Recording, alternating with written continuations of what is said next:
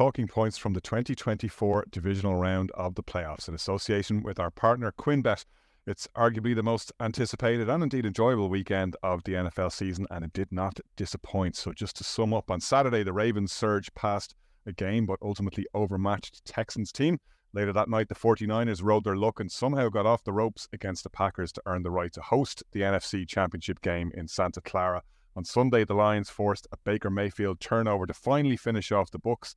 And in the early hours of Monday morning, the Chiefs delivered a first playoff win of the Mahomes era on the road at the expense of the Bills. Why did it have to be the Bills? Poor old Buffalo. We'll get there and to all of those talking points. But before we do, let's just get to some of the latest NFL news, as the 28 teams that have no longer got a remaining interest in this season are handling their off-field business, and they're doing it at pace.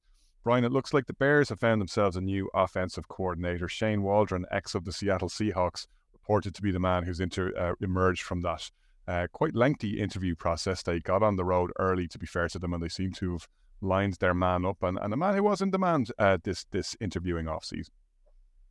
Yeah, I wouldn't say it came on the left wing, but I suppose the nature of who they'd been scouting and obviously interviewing, it was obviously looked like they were going to go for a young, dynamic offensive coordinator. The interesting piece I took from it today was, if you read some of the frustration which Seattle fans have had, they're very kind of similar to what the Bears fans have had with Getsy over the course of the last year. But you would say that Geno Smith's career has kind of evolved again, not necessarily maybe this year as much as it was last year when he was under no pressure, and he turned it around. Smith came out of nowhere and went to the Pro Bowl last year. That's the pro Waldron case.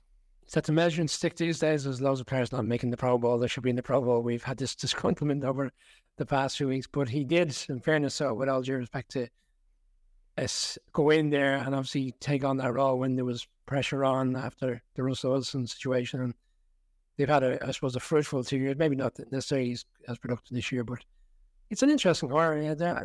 It's hot on the heels now. Defensive coordinator seems to be the next one. And again, looks like a few young and up-and-coming coaches are going to win and be measured up for that role as well. It'd be interesting to see what comes of it, because ultimately it looks like he will be taking on a brand new quarterback come April. That's my interpretation of what's happened over the course of the last week with Getsy moving on. It looks like, in particular, the press conference, I think they're saying all the right things, but Justin Fields to try, for me, drive up a bargaining chip for people to come after him. But ultimately, I think it'll end with a new quarterback coming April, in the back end of April with the draft. No, completely. And as we were saying last week, I think the very fact that they interviewed Cliff Kingsbury and looked to be getting the download on Caleb Williams as part of that, and not to your point, Colin, wasting the opportunity of the interview process. Oh, sure, we'll get him in the room and dangle a card of a job while we pick his brains and see how we're going to use the guy that we plan to draft with the number one overall pick. My read on that, Brian, with Waldron is the Luke Getsy thing. Guy with no play calling experience is always a risk as OC. Now, the case that you would put to the alternative on that is Bobby Slowick. Obviously, I didn't have play calling experience and lit it up with CJ Stroud at the Texans this year, so it can be done. On the other hand, I don't know if the Bears were going to recruit an up-and-coming defensive coordinator. Do they also want an OC who doesn't have play calling experience? You can lean on Eberflus on the defensive side of the ball, so that kind of takes care of itself. On the offensive side of the ball, I think they wanted somebody that they know can actually call a game. And that was one of the big frustrations with Getsy. It was not necessarily that the scheme was necessarily wrong. It was just the play calling was inconsistent and up and down. So that's my read there. Colin, Matt Patricia's back on the market. His time with the Eagles has come to an end. And like the old Star Wars meme, not short enough your reign was, as Yoda might say, as far as some Eagles fans are concerned, although that might be slightly unfair to Matt Patricia because it wasn't exactly going swimmingly before then. Ron Rivera now being linked with that vacant defensive coordinator job, with Sean Desai going under the bus, according to ESPN. I mean, you're saying not fair. He went into a bad situation though, Connor, and he somehow made it infinitely worse. It's like Futurama. Great news, everyone! Is what Nicky Sirianni announced as Matt Patricia. He truly the angel of death. No situation so bad that Matt Patricia showing up can't make you feel worse about things. I don't understand what his redeeming qualities are. Nobody has a nice word to say about him. there were, when he joined the Eagles last year, there were probably 3 or 4 Eagles players who'd taken. Well, maybe, and here's my crazy theory, Colin. Maybe the Matt Patricia thing is right when the thing is going in a bad direction, you bring Patricia in, get it to rock bottom quickly, then you hope for the upswing. Wasn't it getting him out of the building to turn things around in Detroit? Maybe that's it. Maybe that's what Bill Belichick was hoping by bringing him back in. There's probably a whole show that you could do on aging head coaches or head coaches have been in situ a while making a bad decision. Andy Reid did something similar, which essentially led to the end of his time in Philly. The Ron Rivera stuff, that's an interesting one. To me, that smells of somebody who, like, basically the owners have kind of gone, we want somebody else in there who, if Sirianni, if they decide to move on after 6 games next year, or somebody who has some experience, that they'll just kind of plonk in there. It makes no real sense. Ron is not, he's a lovely man. We've had the good fortune to talk to him. But is he really creating these defensive schemes that are cutting edge? Like we've seen the Washington defense over the past few years. Spare me the cutting edge defense. You put a hat in a hat, you take a guy down. That's all that counts. I just think I think there are going to be next year a litany of lame duck coaches in and around the league. I think Nick Sirianni is one of those, and I think this speaks a little bit to that. Sean McDermott, maybe we shall get there. We'll have that conversation. Brian, suggestions that Bill Belichick might not actually be the shoe-in for the Falcons job. They've gone for additional interviews, including Jim Harbaugh. Yeah, and even in the last half an hour before we kicked off, they've also regretted now to interview the Ravens defense coordinator McDonald to go down there and have an interview. They're certainly reaching out for a number of people, which he's like, not that he was not a hot name coming into this process, but like the Texans did not have a single possession inside the red zone in that playoff game. Like, that's some job. And not one explosive play beyond 25 yards, I believe, in the whole game. He literally sniffed out any opportunity. They couldn't run the ball, and they couldn't do anything else thereafter. But I know we're going to come to that. But yeah, he's a hot commodity now. Essentially, it looks like he's going to get some opportunity. But the Falcons, it's kind of, for me, it's kind of moved away from Belichick slightly, in the sense of last week there was the initial meeting, then there was a second meeting, and everybody was kind of reporting on all various different podcasts. It was a done deal, and they were going down there essentially to tie up the loose ends of who's going to be on his coaching staff. But it's all kind of moved away slightly. But yeah, an interesting nugget that came out today was nobody else reached out for an interview with Bill Belichick. Is that because essentially they all know he's getting the Falcons job, or because maybe the Belichick that we love and remember from his great days of the Patriots may not necessarily be the one that everybody wants, and people are kind of shying away from giving them an opportunity to interview? It's an interesting one, and I think ultimately what happen is he'll get the job, because I think others may want to go elsewhere, including Harbaugh. I think Harbaugh's heart is set on that Chargers job, but ultimately he's going to play the bargaining tool and go around the houses until he gets the offer on which he wants. Or Belichick decides he doesn't like any of the offers that are out there. Stay with me now. Broadcasting contract with Fox, bring him and Brady back together again, put them up against the Manning cast. Well, there is a narrative out there that he'll take a year off, and because he wants he sees a bigger picture to what he's initially talking about there, that there's a lot of lame ducks for next season, and there might be some more plausible jobs that he's after that will be available come next year, and he will sit tight for a year and get the role in which he'd want. And that's not against the realms of possibility. We saw that last year with Sean Payton, or did we? There's what role he took, but no, he took a year out, came back coaching. There is also a conversation that Belichick might consider doing that as well. Interesting. Yeah, well, look, and we heard Peter King on Sky at the weekend talking about how that Shula record is all important. He wants that record. Doing it somewhere like Carolina, it might take a long time at the pace you'd have to go there to accumulate the wins necessary to do it. Never mind another Lombardi without Tom Brady, as we've already talked about before. And speaking of Peter King, if you read this week's edition of Football Morning in America, which you'll find in the Pro Football Talk section of the NBC Sports website, you'll know that Chiefs coach Andy Reid in his pre-game notes had identified critical plays on the O-line and D-line in the fourth quarter, and ball security in the freezing weather as the two areas where the game would be won and lost. That's the kind of insight we're looking forward to hearing from Peter when he joins us on March 28th in Buskers on the Ball in Dublin's Temple Bar. That's in association with our partners RuPoint, QuinnBet and the Aer Lingus College Football Classic. Limited number tickets still available. You can find the link through our social channels at IRNFL on X, that's IRENFL, and IRENFL Show on Instagram. So, Colm, how did the Chiefs become the only road team and the only underdog to win in the divisional round? Because, to be fair to Coach Reid, those did turn out to be crucial variables among many others in an instant classic of a game. Patrick Mahomes.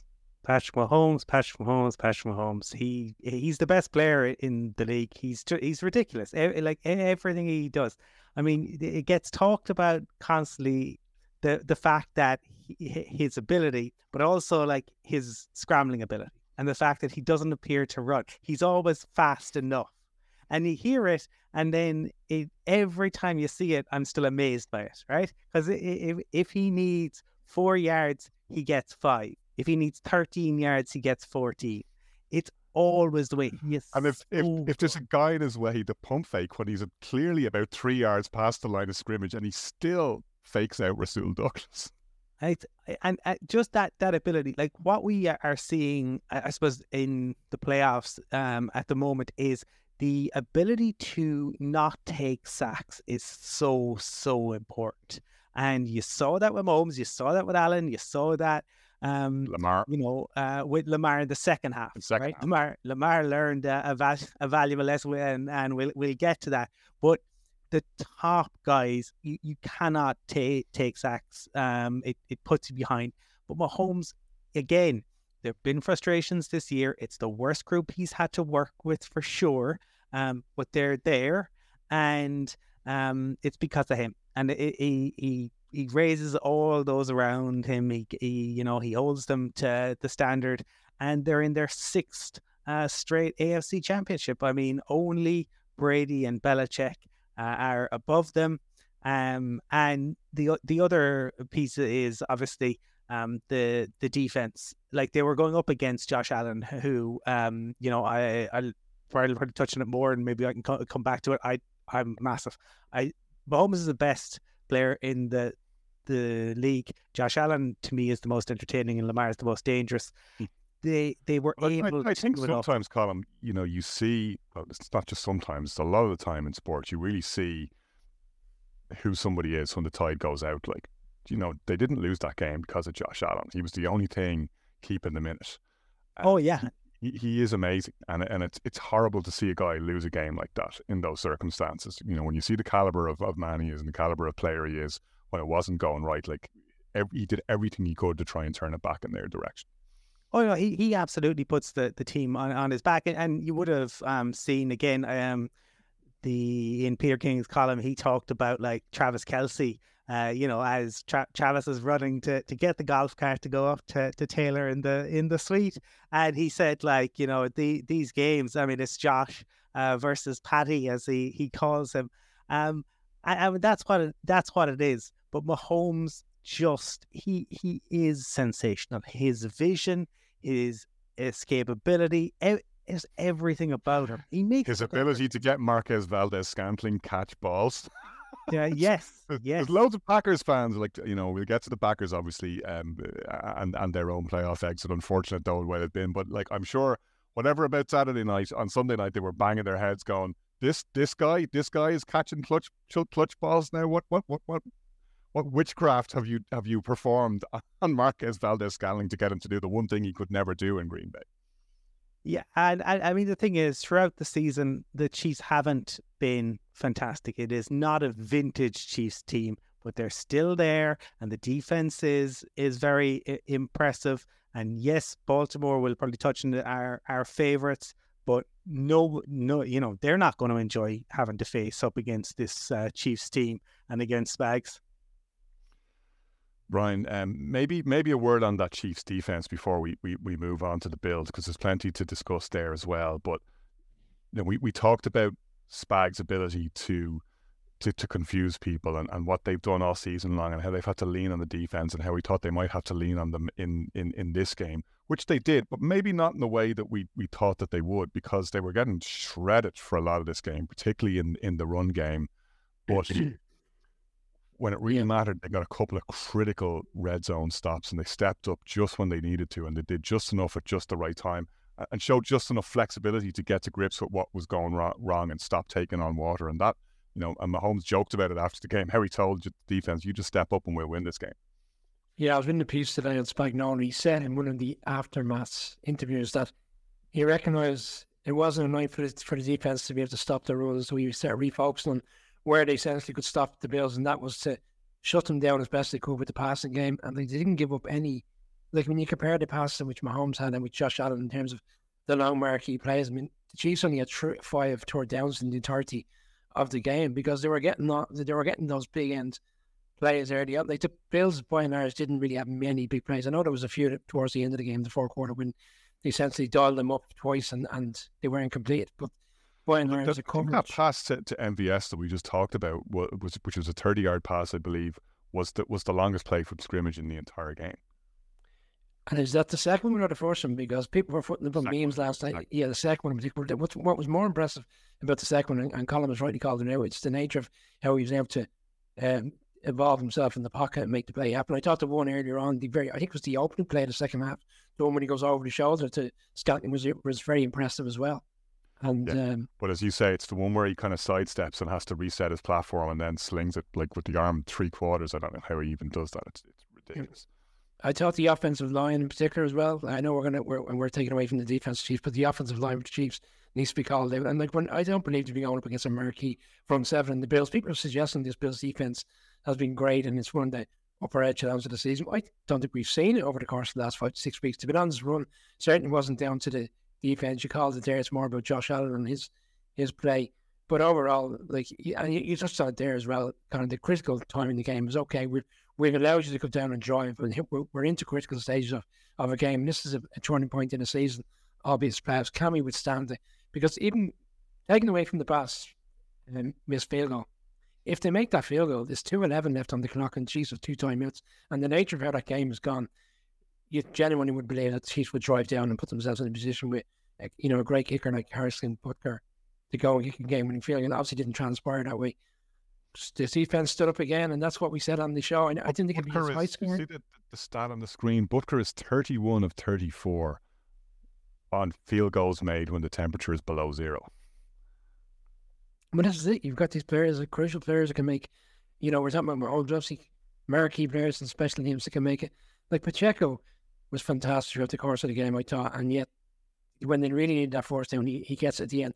I want to call on Andy Reid because Andy Reid's a great coach, but we obviously coaches when a player fumbles in the game. Okay, I don't really trust him again to make a play for me. I'll leave him alone for the night. His head is gone.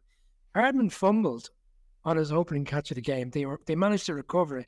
His second play of the game, it's not necessarily a fumble. When it is a fumble, by the nature of the rules, he's obviously stretching out, trying to get it into the end zone. But I was surprised because that was an opportunity to kill the game off. The fake punt, and we might come to that now in terms of that particular play call. But where they were and the way Pacheco was running, to me that was like, give the ball to Pacheco and let him drive this in, puts the game away, they'd be up by 2 scores, and he calls a play for Hardman, which really surprised me, bearing in mind he'd already fumbled in the game. But I'd love to hear the thoughts on the fake punt, if that's where you want to go next.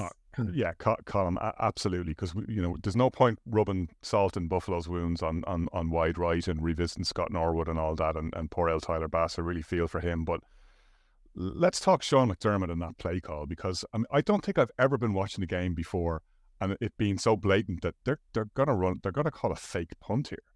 I mean, this is the most critical play of the entire season. Your season's on the line and you're going to rely on your special team's glaring weakness in Buffalo rather than leave the ball in the hands of your all-world quarterback, Josh Allen. It's a terrible, terrible play call. And, if you talk about the football gods hating Buffalo, don't do things that are going to make the footballing gods hate you even more.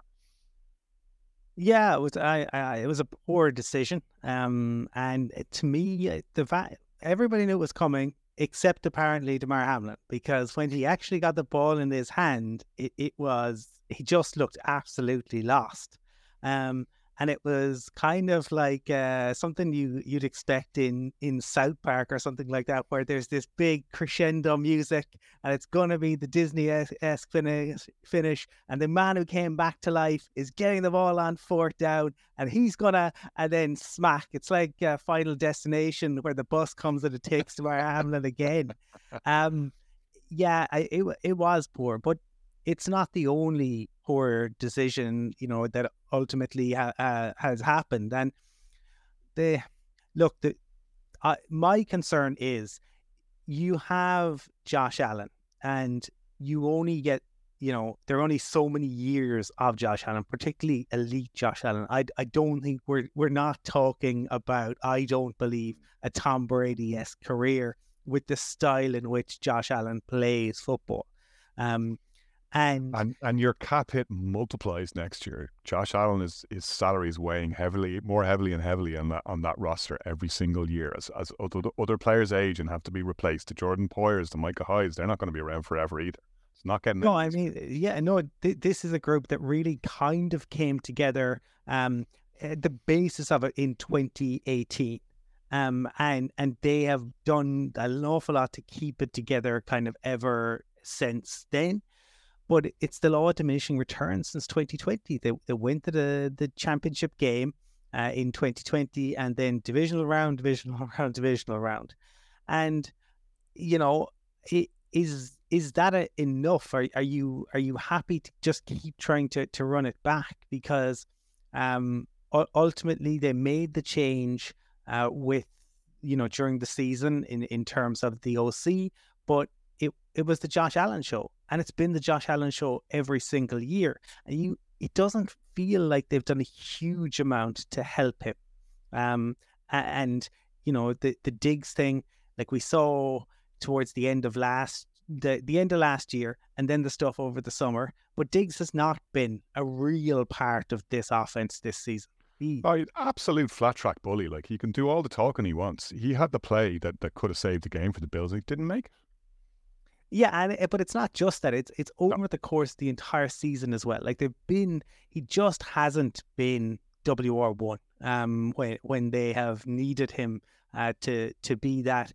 I don't know how many times you can go to the well. Like, first in the AFC East, first in the AFC East, first in the AFC East, first in the AFC East, and you can't get to the Super Bowl. I think it might be even different if you were in the Super Bowl, but you're not, and you keep running into the same issues again and again and again in the playoffs. And in some ways, you had an artificially easy run this year because Joe Burrow, so the Bengals are out of the race, so you end up with the Steelers in the wild card round. That wasn't the most difficult obstacle to negotiate. You also caught a break because Aaron Rodgers got injured after 4 snaps in New York, so you didn't have to navigate past that in the East. Albeit that you had the Dolphins who had a fine season in and of themselves. But yeah, it's only going to get more difficult from here for the Bills, and you would wonder whether McDermott is actually the man to get them over the line.